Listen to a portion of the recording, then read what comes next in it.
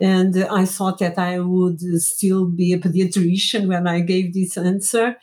And I wanted to be involved in teaching, in undergraduate education and postgraduate, it would depend. And I wanted to be involved in research.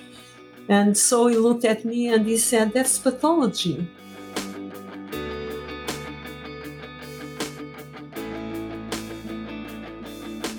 Welcome to the People of Pathology podcast. I'm Dennis Strenk. On this podcast, we explore pathology, laboratory medicine, and forensic science. Last week, we talked about pathology in the Netherlands, and today we're going to stay in Europe and look at pathology in Portugal. Dr. Fatima Canaro is a pathologist in Portugal, but she was actually born in and did some of her education in the country of Angola in Africa. We're going to hear about her experiences in Angola. We'll also learn how she became one of the editors of the WHO Blue Book on gastrointestinal tumors, and then about her experiences with the European Society of Pathology.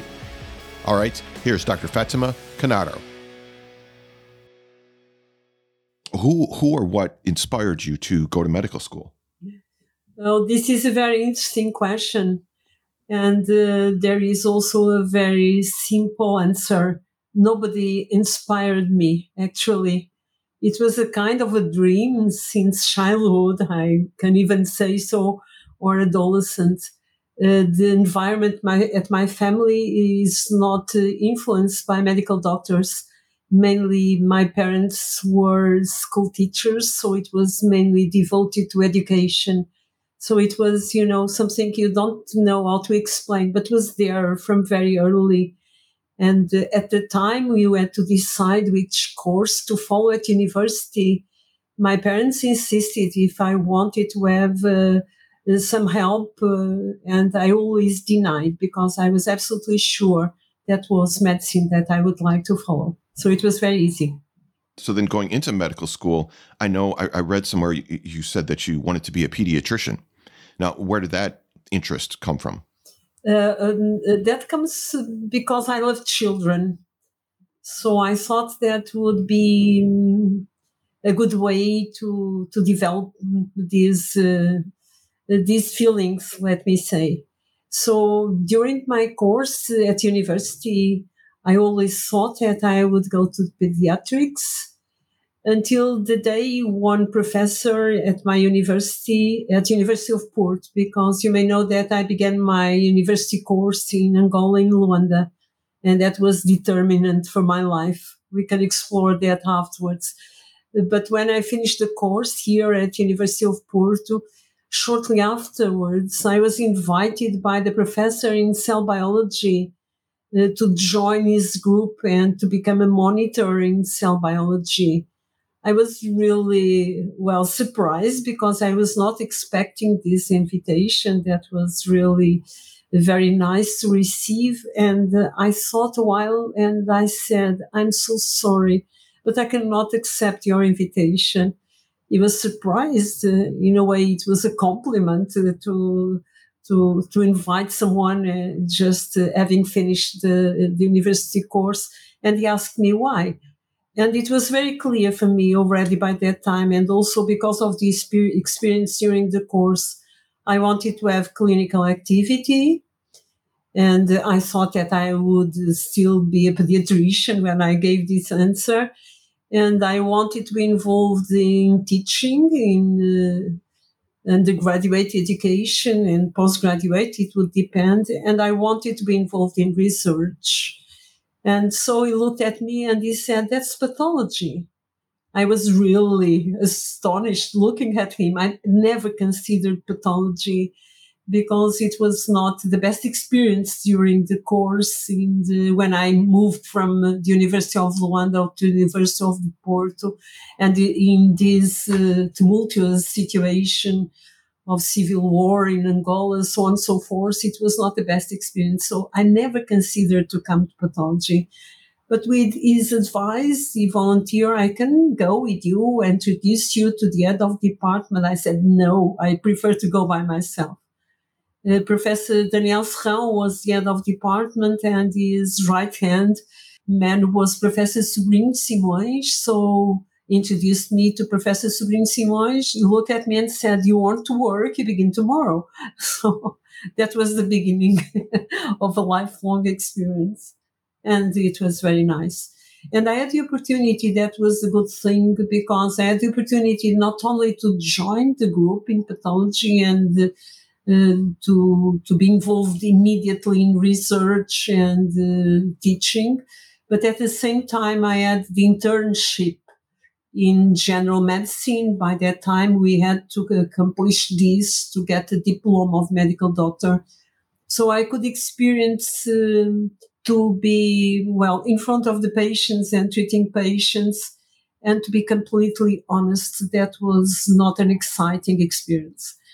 And mainly because it was very clear for me, I wouldn't ever be able to be a pediatrician, because I do love children. That is true still nowadays. I have a huge empathy for children, but I could not cope with the child suffering at all. I could not finish my observation and moving to another activity. I would keep the problem of that child for days and would not be. It was too demanding. That is a kind of activity I would not be able to do in my everyday life. So it was fantastic because it gave me the opportunity to understand that being involved in diagnostic activities does not be involved in clinics, and pathology is perfect. And I was already in research and involved in teaching. So it was what my dream was. And so I managed to fulfill my expectations in a short period. That's interesting that you got to do all the things that you wanted to do in a field that you didn't expect, I guess. Indeed. But pathology is perfect for that, because in pathology, that's what I still do these days. I'm involved in diagnosis, so I everyday practice pathology in diagnostic activities, clinical pathological conference, teaching the residents, so on and so forth. And I'm involved in research and also in postgraduate education and undergraduate education. So we managed to put everything together as a kind of learning from your practice, having this knowledge in a very translational approach for the students, and getting from research the best for the understanding of the diseases, which is, for me, the corner of pathology.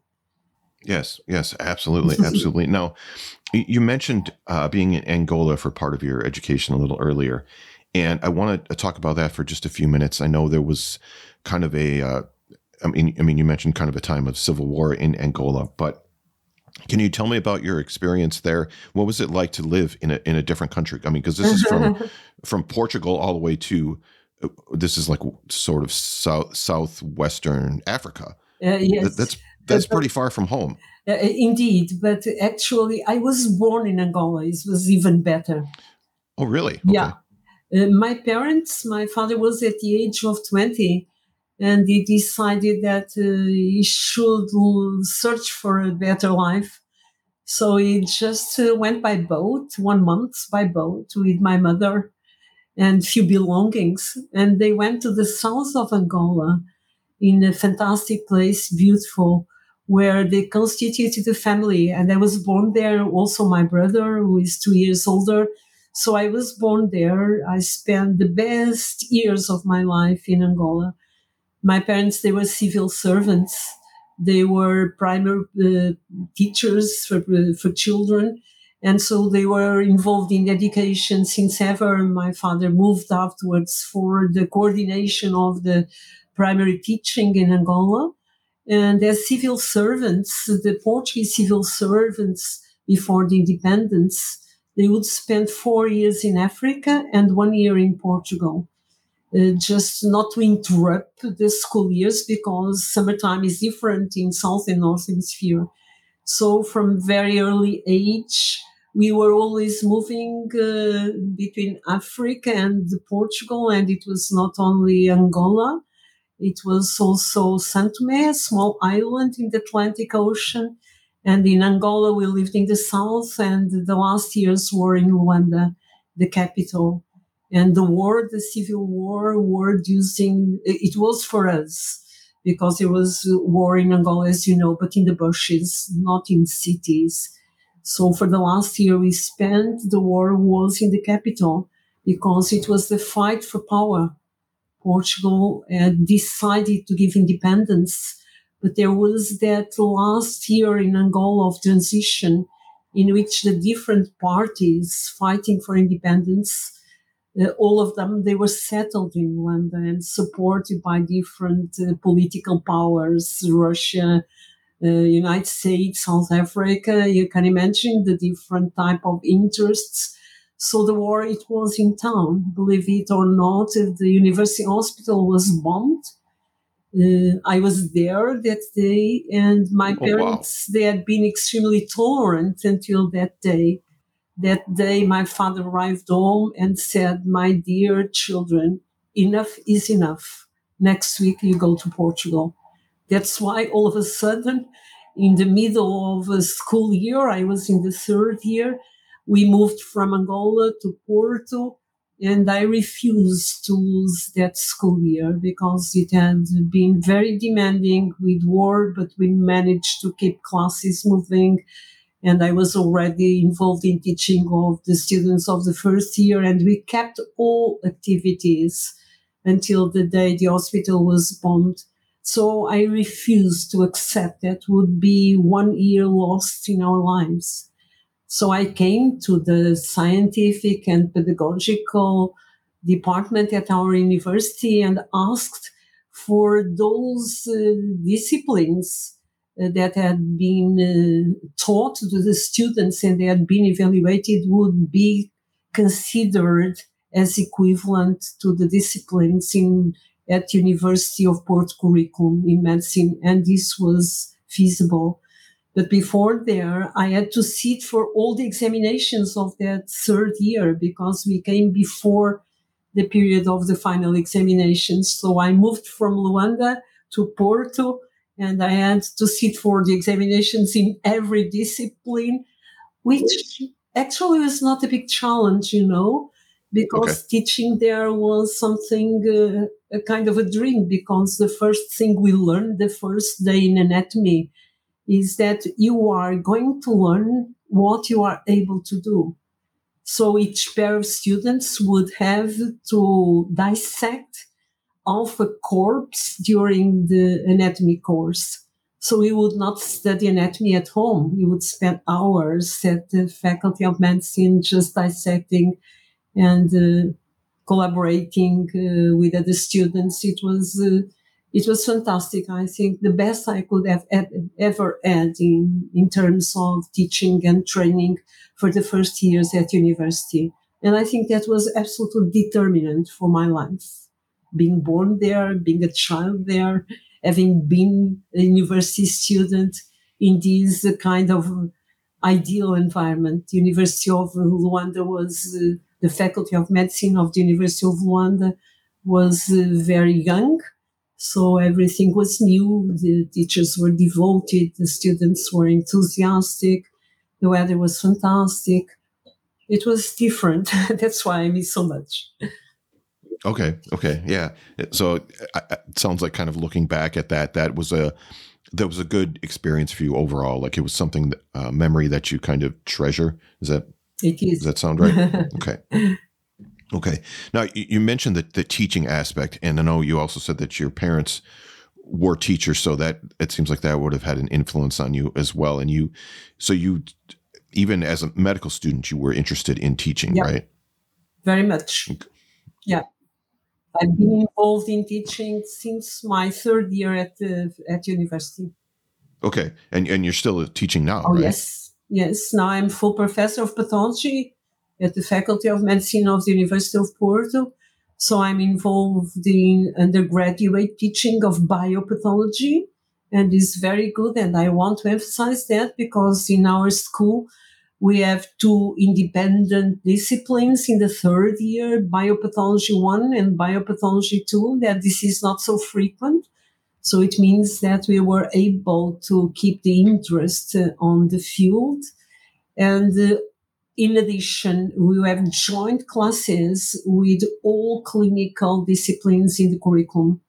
So we participate in the activities, teaching activities of all other areas in the medical curriculum, except for the basics, of course, the clinical disciplines. We have many clinical pathological conferences, even for the students of the third year. It's very active.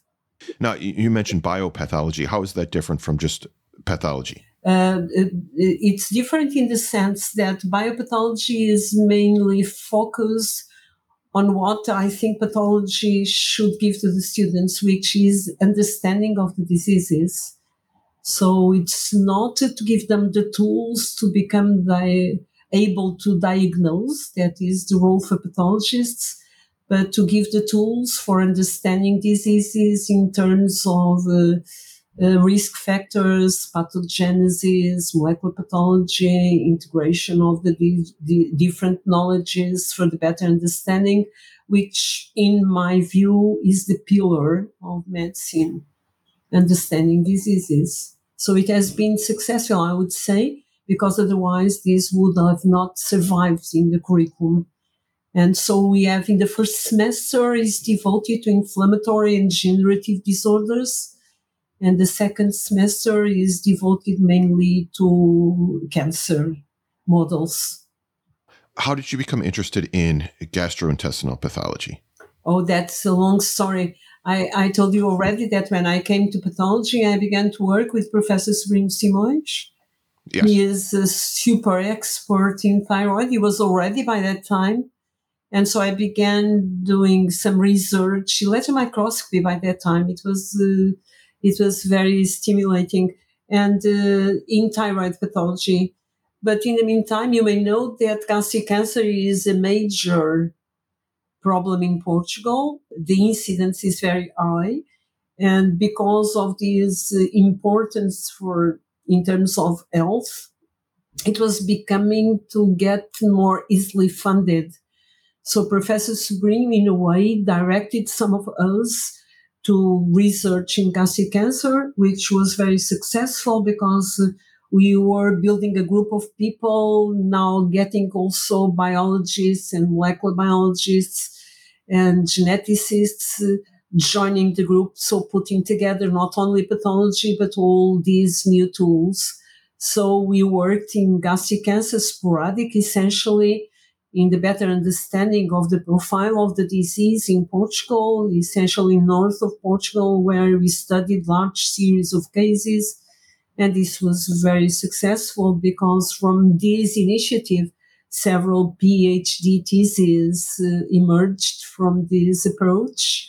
And we were a group of several people, so several people can go in depth in different fields in the same large field of gastric cancer.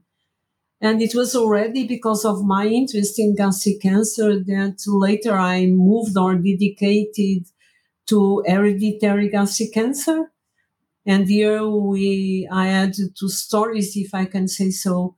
The first was when in 1998 it was published, the identification of hereditary diffuse gastric cancer in the study of Maori from New Zealand.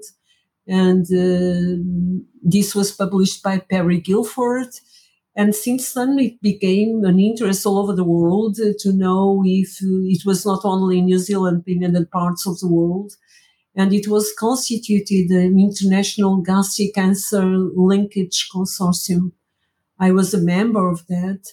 So I had the opportunity to study hundreds of cases of gastric cancer, hereditary gastric cancer, not from cases from Portugal, and we have several families, that is true, but also from all over, because the consortium was gathering the cases from everywhere. And in a way, by that time, I was the pathologist in the group, so I had the opportunity to study many cases and to report the first findings on the precursor lesions of this type of hereditary gastric cancer. This was in 2004 in Journal of Pathology, and it was really something that was maybe one of the most important contributions I can talk of. So we went on with interest in hereditary diffuse gastric cancer, now in other fields, identifying the spectrum of the mutations, or more correctly, the variants in the encoding gene CDH1. And it was more recently, and now we were something like 2010, that I was challenged to study another type of familial cancer. And this other type that I will detail in a minute was identified in not in New Zealand, but in Australia. I like very much the story because the two really hereditary gastric cancers were identified in New Zealand the first, and now in Australia. This second time is completely different, and is what is designated of gastric adenocarcinoma and fundic gland polyposis. So the first one is constituted by diffuse type of gastric cancer. This is intestinal type of gastric cancer in the setting of a fundic gland polyposis in the stomach. It was another challenge, this experience actually.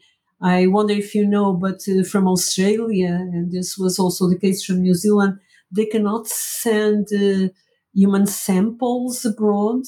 So I could not get the paraffin blocks.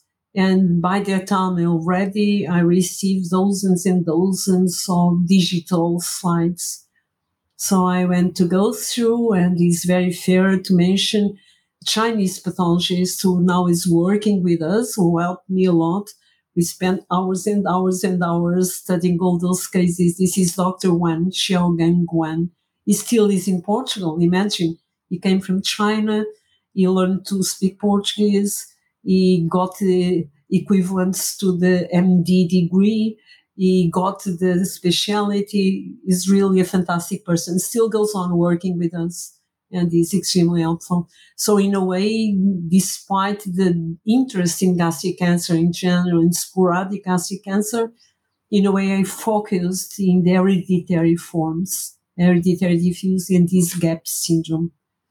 Do you happen, or is it known, I guess, why the incidence of gastric cancer is high in Portugal? Is known, and I don't know if I can say that is suspected, but one of the reasons you may know that for sporadic gastric cancer, you have to take in consideration environmental factors and also some susceptibility of the population. I'm not talking now of determinant gene mutations, germinal gene mutations, but specific susceptibility conditions that increase, for instance, inflammatory response, so on and so forth, relate with interleucin production. From the environment, of course, H. pylori, Helicobacter pylori infection is the most appealing factor because the incidence still is very high and the infection begins early. And in our group, and now is Cel Figueiredo, the person who is doing this, she studied in depth not only the different strains of H. pylori, but also now the microbiome. And she published this in Gut demonstrating that in this area, and I think this is true for other areas, the microbiome in gastric cancer is dysbiotic, is different. So it's not only H. pylori, but is the millions of microorganisms you have in our GI, in the lumen, that have a different profile when there is this malignant transformation from people control group without precursor lesions and normal stomachs. So we believe this is important. And of course, you cannot forget that Portuguese like very much to eat good food. And now good food becomes more tastable when you put salt. So there is this tendency for using too much salt, which is also considered aggressive.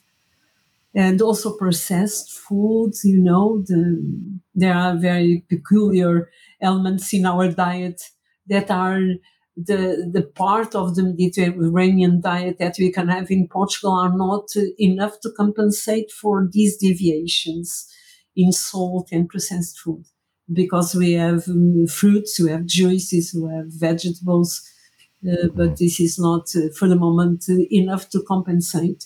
is decreasing in a way the infection of Helicobacter pylori, but the prevalence of gastric cancer is still very high.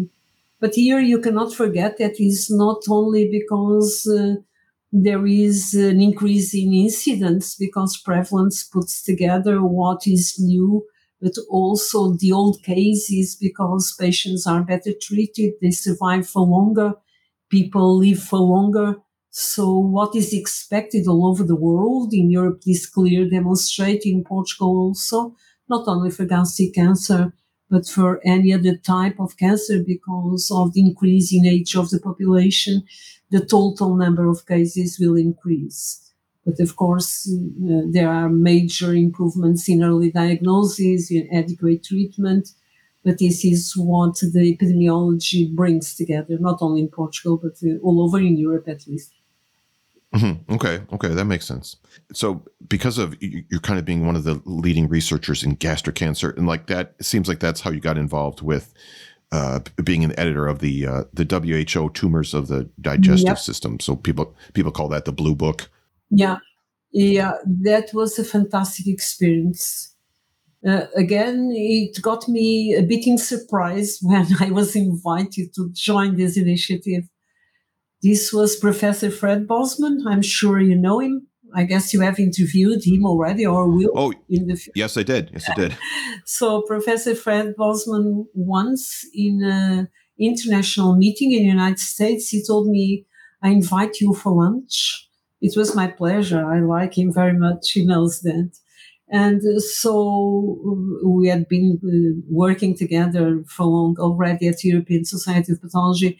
And he told me, I will be the editor of the next edition, the 4th edition of WHO book. And I want to invite you for one of the co-editors. And he has the power to convince the others. So in a way, he told me, no is not an acceptable answer. So in a way, because of the confidence I have on him, I accepted, trembling. It was really very challenging. So I was the editor for the upper GI, and there was an editor for liver, another editor for pancreas, another editor for lower GI. Fred was for pancreas, it was Ralph Rubin, Professor Ralph Rubin. I know that you interviewed him also. So yes. The scientific community, you are just picking one after the other. So you know the people already. So it was very nice. It is not an easy task, because you have two jobs, let us say, to take care of the chapters in which you are acting as a writer, in your scientific approach, but you have also to take care of the health of the whole upper GI. And this is not easy always, because you have to make sure that people provide their texts in due time. And the consensus meeting, now and then, they are not easy, because you may know that for WHO, the decisions, if they are not so clear, they should be taken in a consensus, because WHO is a book to be used all over the world. It's not a WHO for North America and the other for South Africa. So we have to reach a consensus, and now and then you have to leave behind some details that you would like to include, but for the moment, that is the consensus that is possible. So it was really exciting. It was an honor. And I got involved also in the 5th edition of the WHO book, now as a standing member of the editorial committee. And in that quality, I was involved in the gastric cancer sporadic, and also the chapters on hereditary gastric cancer, hereditary diffuse, and GAP syndrome. And currently, and we are 2022, I am involved in the new book on genetic tumor syndromes, which is a kind of a complement of the previous one. So it is an ongoing activity, but the person behind is Fred Bosman for all this activity. And I'm very grateful to him, because it was very nice.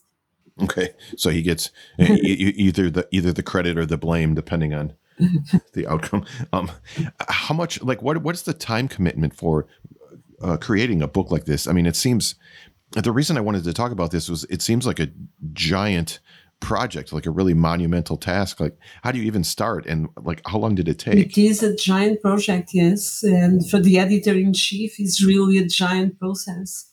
From beginning to invite people and having the book published, this is 2 years, I would say. Not the current one, which is a short one on genetic tumor syndromes, but for the other editions. I think I can remember the fifth was published in 2019, and I was involved in 2018.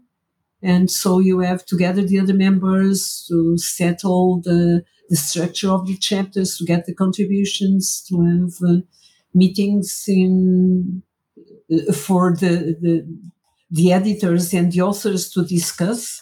And this takes time. And you have to have things written. You have the proofs to correct. You have many things along. It is something more than 1 year, I think, close to 2.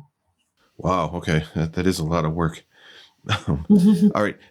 This is the People of Pathology podcast with our guest, Dr. Fatima Canaro. We'll be right back. LabVine invites you to their Laboratory Transformation Seasonal School to help laboratory professionals gear up for the future of healthcare. This is a 3-day online event taking place August 29th through the 31st. Day 1 focuses on change, transformation, and culture. Day 2 on staff optimization, and Day 3 on implementation and change management. I'll be speaking at this event as well as a few other people who you have heard on this podcast. You can register for free for Laboratory Transformation Seasonal School by following the link in the show notes. Whether you're working hard at the grossing bench, the autopsy table, behind a microscope, or any other area of the medical laboratory, there's one thing that we all need: comfortable scrubs. The scrubs that I wear come from Dressamed. This is a company in California, and they've been making high-quality scrubs since 1980. They have a variety of styles and colors to choose from. As a matter of fact, I just ordered a set of the new soft stretch scrubs, so I'm looking forward to trying those out. You can check out Dressamed by following the link in the show notes. Make sure you sign up for their loyalty program, where every order will earn you points towards special offers and discounts. Now back to Dr. Fatima Canaro on the People of Pathology podcast. I want to talk about the European Society of Pathology. And you served as president of the society from 2011, 2013. But let's kind of back up to the beginning of that. Like, how did you get involved in the European Society of Pathology? Very recently, someone asked me about the European Society of Pathology, and I said, I am addicted to the European Society of Pathology. Okay, I can understand that. So it began, a long time ago. And it began because I was working with Professor Sobrinho Simões directly, and he was involved at the European Society of Pathology very early in his career. He has been secretary of the European Society of Pathology many years, maybe the person who was more time involved as secretary. And from there, he was member of the executive committee, of course, and he was president of the European Society. So I began to go to the European congresses. The first one, I have a funny story to tell. The first one, I hope that Professor Ivan Damianov doesn't mind that I tell this story, but it was my first European Congress of Pathology. And in a bus, I was sitting close to him. I had been introduced to him some minutes before. And you were talking about, I don't remember the content of the conversation, but I remember very well that when we arrived at the destination, he asked me, were you educated in a nuns' college? So I'm afraid I was behaving too correctly. I don't know, just saying correct words. I don't know. But this is a fantastic story that I still remember today. But Ivan is like that. He is provocative. So it was the beginning of a very, very nice and deep friendship with Ivan Damianov. So, but I got involved these years. I began to attend the congresses early and regularly. By that time, it was every 2 years. It became annually more recently. And I joined the executive committee in something like 2003. So it was the first experience, administrative experience, if I can say so. In a way, it was Professor Fred Bosman who, in a way, invited me if I would accept to become president of the European Society. It was challenging, the story about WHO book, but this one that was before the WHO book was even more challenging. I thought I wouldn't be able to do that, but after a good lunch and a good conversation, I finally accepted.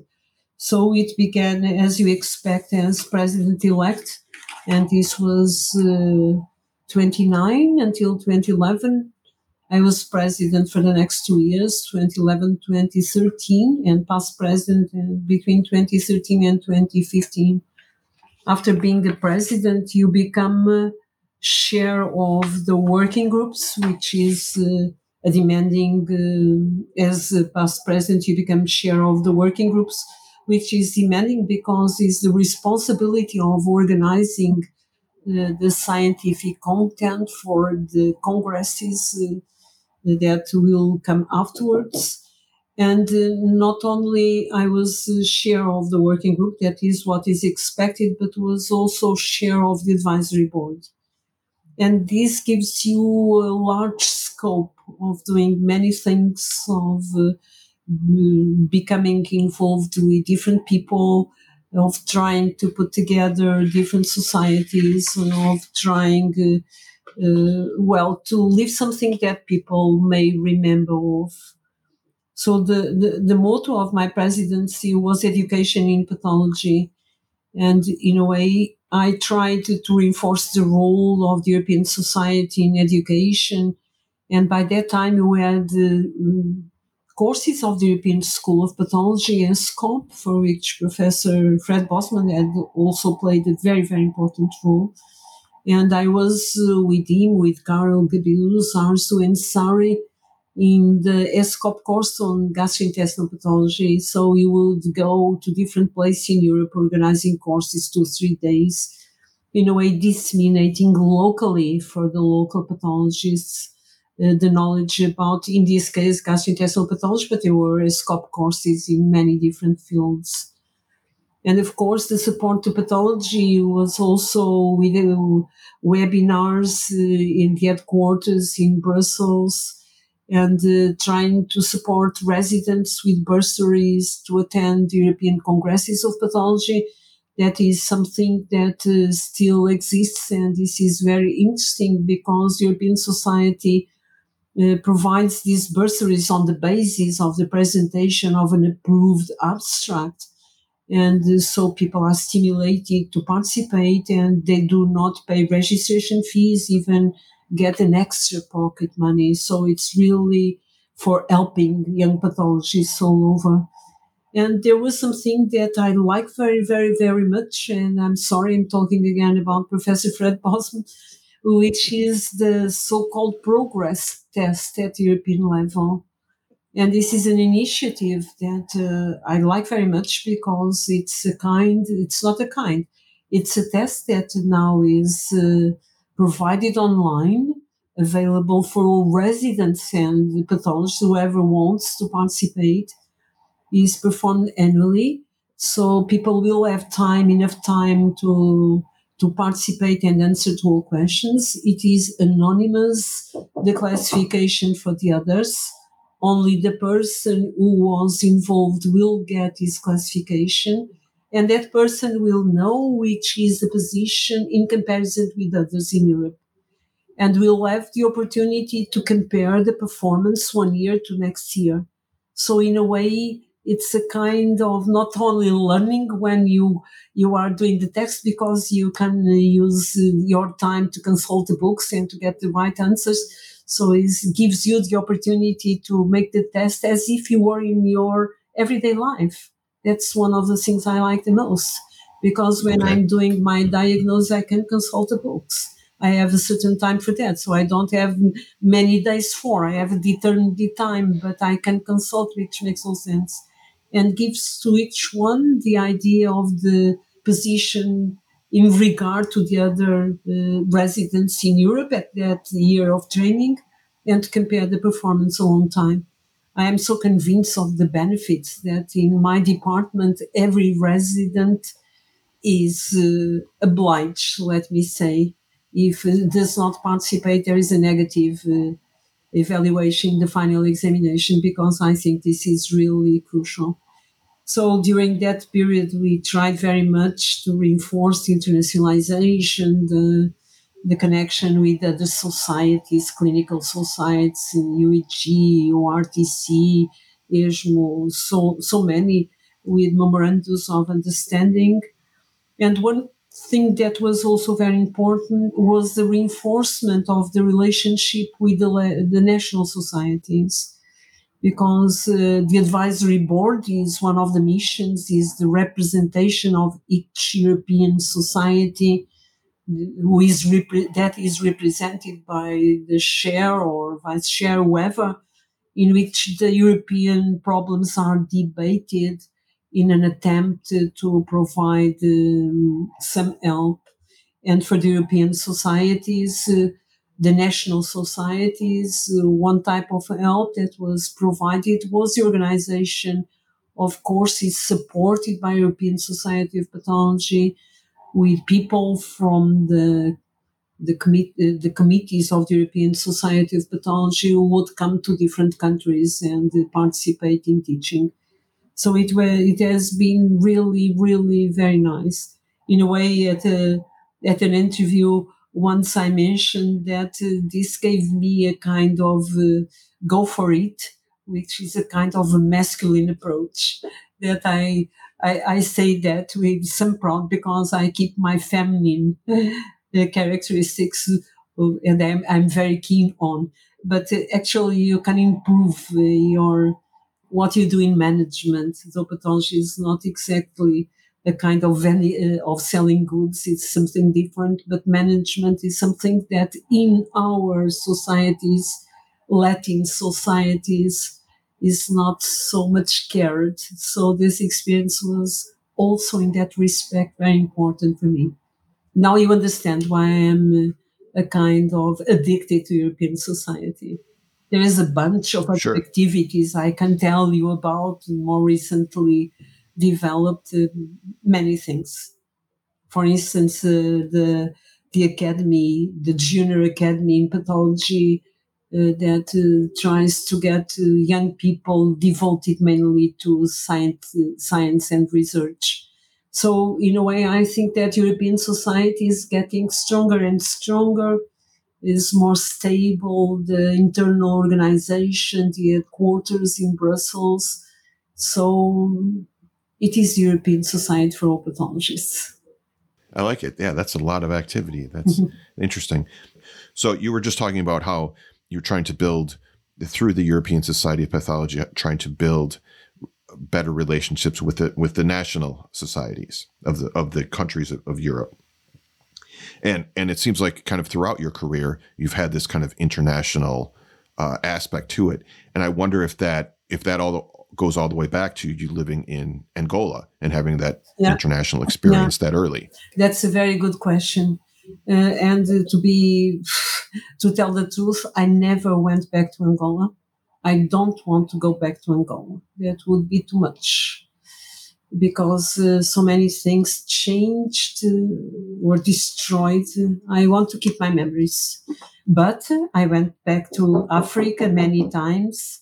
And this going back to Africa means I've been in Mozambique. And we have a very intense collaboration with Mozambique. We go regular to Mozambique. I've been there in Mozambique already in the beginning of June. You have residents, every year we have residents from Mozambique. We train in pathology. We have PhD students. It has been extremely successful. It's a relationship that began many years ago, 30 years, something like that, by Professor Serino Simões. By the time there was no pathology almost in Mozambique. So the people now taking care of pathology in Mozambique were trained here in Porto, and is extremely fruitful, bi-directional relationship. We have one PhD student now with us, and they managed in Mozambique, believe it or not, in Maputo, the capital, they managed to get several people involved in PhD programs and now with a PhD degree. Not only in Portugal, but also in Spain. They have a very good collaboration with Barcelona. And I tell this just because I think that many things can be done despite adverse conditions. And for instance, they are developing digital pathology. They are introducing molecular pathology these days by IDELA technology, for instance. And we collaborate in teaching already using web-based programs. So it is a huge pleasure whenever we go and visit because we feel they are growing. And they have a group of 6 or 7 residents already, which for Mozambique, it's really great. The problem is the heterogeneity because we can help there in Mozambique, but we cannot reach the other cities in the country. And the other cities, they are in a very poor condition. So how do they solve this? They solve this because they keep the umbilical cord with Maputo, the capital. And it's very nice because they manage, and I say this with pride because we have been so much involved, they manage to get international collaborations. For instance, this week I attended one of the courses they have regularly with US, in which they discuss every month either specific cases or review thematic areas. This week was breast. The other connection they have is with the CDC in Atlanta for infectious disease. Imagine how important this is for them. They send scan slides. And for instance, they introduced core biopsy-based autopsies because the resources are not that much. So they were trained in a program with Barcelona. So they get core biopsies, many from many organs. So they do not spend so much time. And it's much easier. I'm telling this as a kind of stimulus that even in adverse conditions, there is something, not to say many things that can be developed and done in favor of pathology. It was a huge pleasure when I visited early June because I was invited to see the Minister of Health, Director of the Faculty of Medicine, Director of the hospital. And it was really very nice to see how much they respect pathology in that hospital. And that means that they were successful in transmitting this concept that pathology gives the understanding of diseases and is a basis for clinical activity. Very rewarding, believe me. Maybe I am a bit enthusiastic because I was born in Africa, so and my dream now is to bring my grandchildren to Africa. Okay. I'll do that. That does sound very rewarding. Is this something that you would encourage like younger pathologists or pathologists, right after graduating from residency? Like, would you encourage them to get involved in international efforts like this? Yes, we tried. It's not easy, but we tried.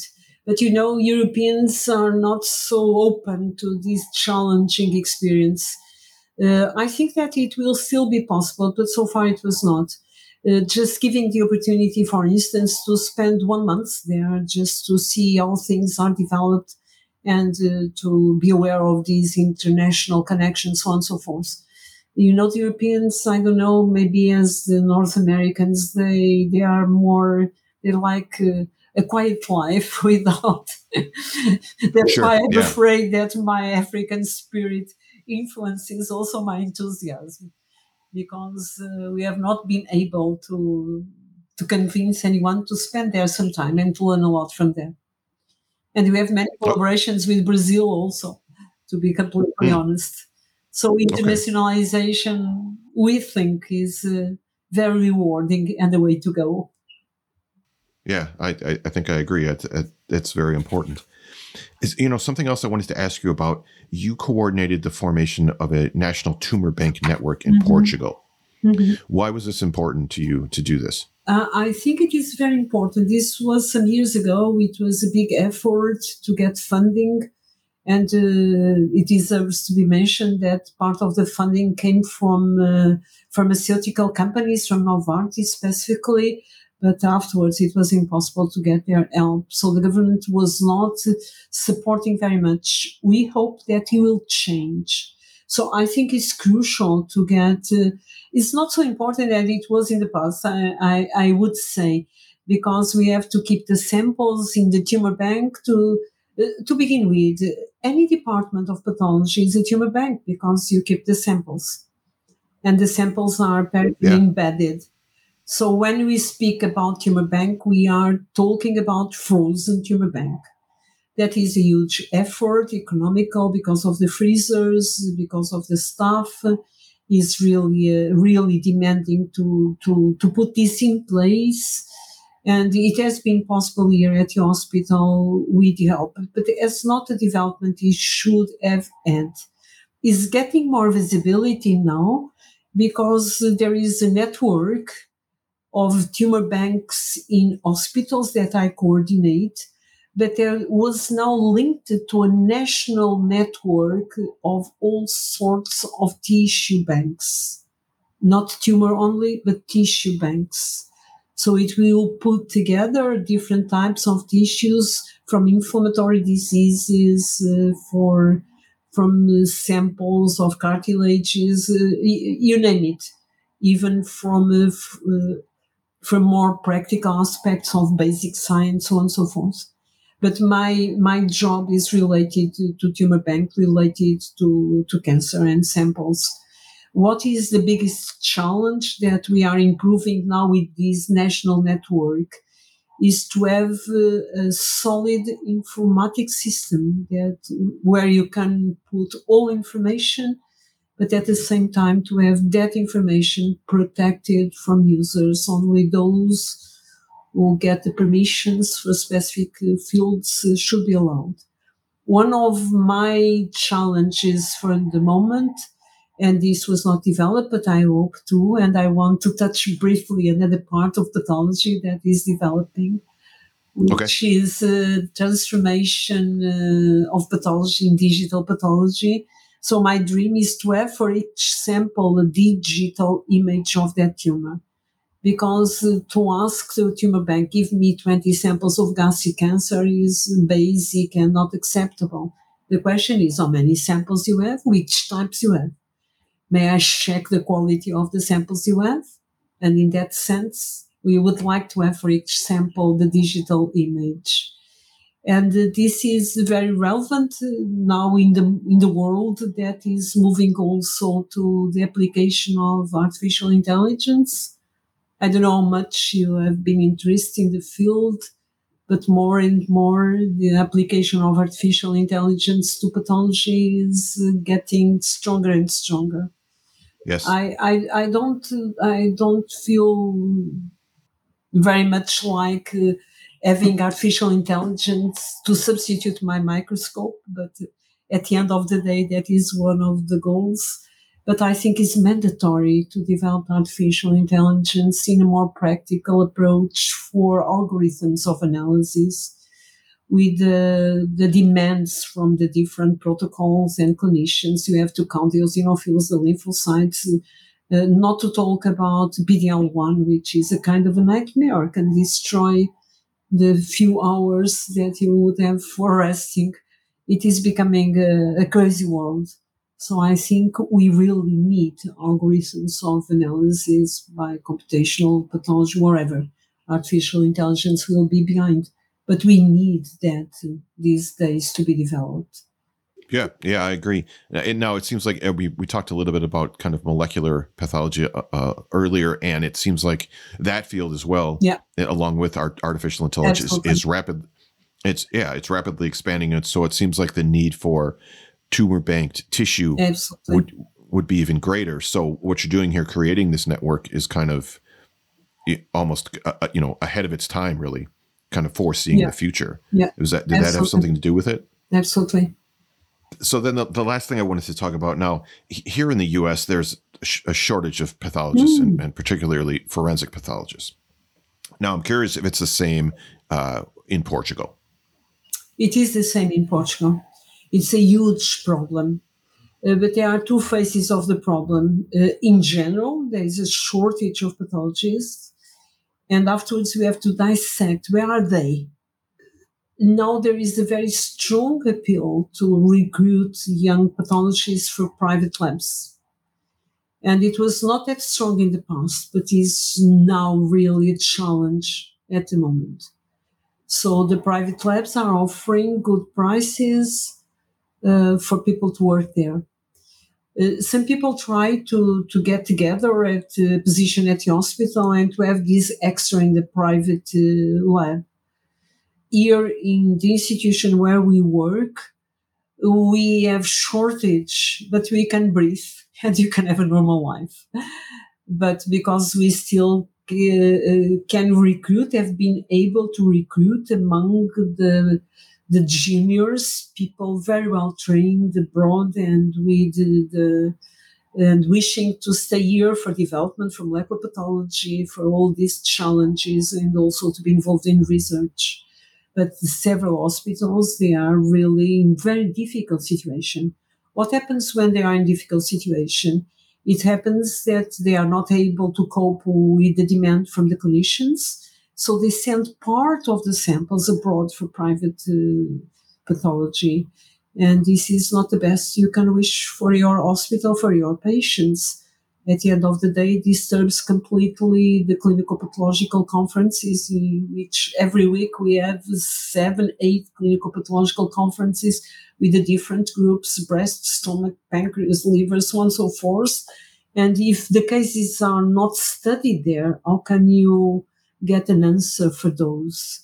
We developed currently the possibility of having digital images, not only of the macro specimen, but also of the histological slides available for the tumor boards. So in case of any doubt, you can review with the surgeons, the clinicians, the surgical specimen, and to elucidate something in doubt. And you can review the histological features, the biomarkers expressed by immunohistochemistry, so on and so forth. That is currently our investment, is to make all this information available for these tumor boards, which is a great achievement. Yeah, I think so. As far as like recruiting medical students into pathology, what do you think needs to be done to make that better, to recruit more future pathologists? You know why? There is, in Portugal, we notice a great difference from the years I was recruited and currently. By that time, there was a group of people more or less of the same age, difference 2-3 years. The dream was to go to pathology, to understand the diseases, and to have an opportunity to be involved in teaching and research. Nowadays, with the low salaries that we receive, and I don't want to mention my salary, but the low salaries we get, if you do not have something extra, at the end of the day, you need money to pay the bills at home for children, so on and so forth, so on. So the offer from the private initiatives is really competitive and is getting very difficult to attract with the same power as it was before. I don't know what we can do. I don't know. Of course, we do what we can, stimulating the students. We organize many clinical pathological conferences with them. We participate in their congresses. In their congresses, there is always pathology represented. We always participate in the juries of evaluation. And we even organize the transformation, the digital transformation of pathology for this year congress organized by students. It's a fantastic meeting. The name is Yes Meeting, and recruits students from all over in Europe and not only. So we try to bring visibility and we try to attract them, because in our school at the last year, the students, they have to do some research. It can be practical or review, study, or whatever, but it has to be presented to get the classification in the format of a published paper. If it is only the format, the classification would be something like 3/4 of the maximum. If the paper, when they present for the final examination, is published already, they get 20 out of 20. So in a way, in our school, we try to expose them. And you can ask, okay, but there are many disciplines, many topics. Yes, there are. But we try to offer from pathology topics to attract them. And that is a way. And to be completely honest, our effort has been a big effort with brilliant students. It was my dream to get at least 1/4 of those. But, gastroenterology, dermatology, not pediatrics, ophthalmology, these are very attractive activities in private practice. So at the end of the day, the best students, they get these specialities. So we still go on getting every year 2 new residents. Okay. Now and then they are very good, but now and then you have to work a lot with them.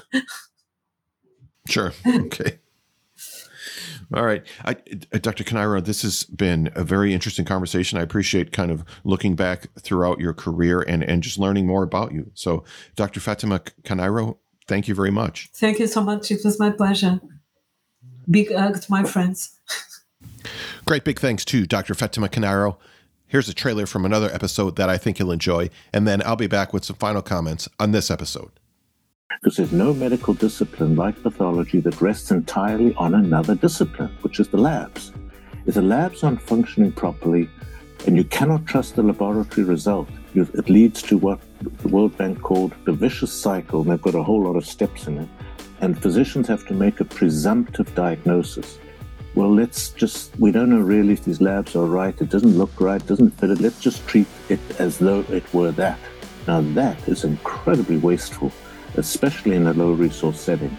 When you make a presumptive diagnosis and you've got the diagnosis wrong, and you treat it. And I can tell you many cases where that happened.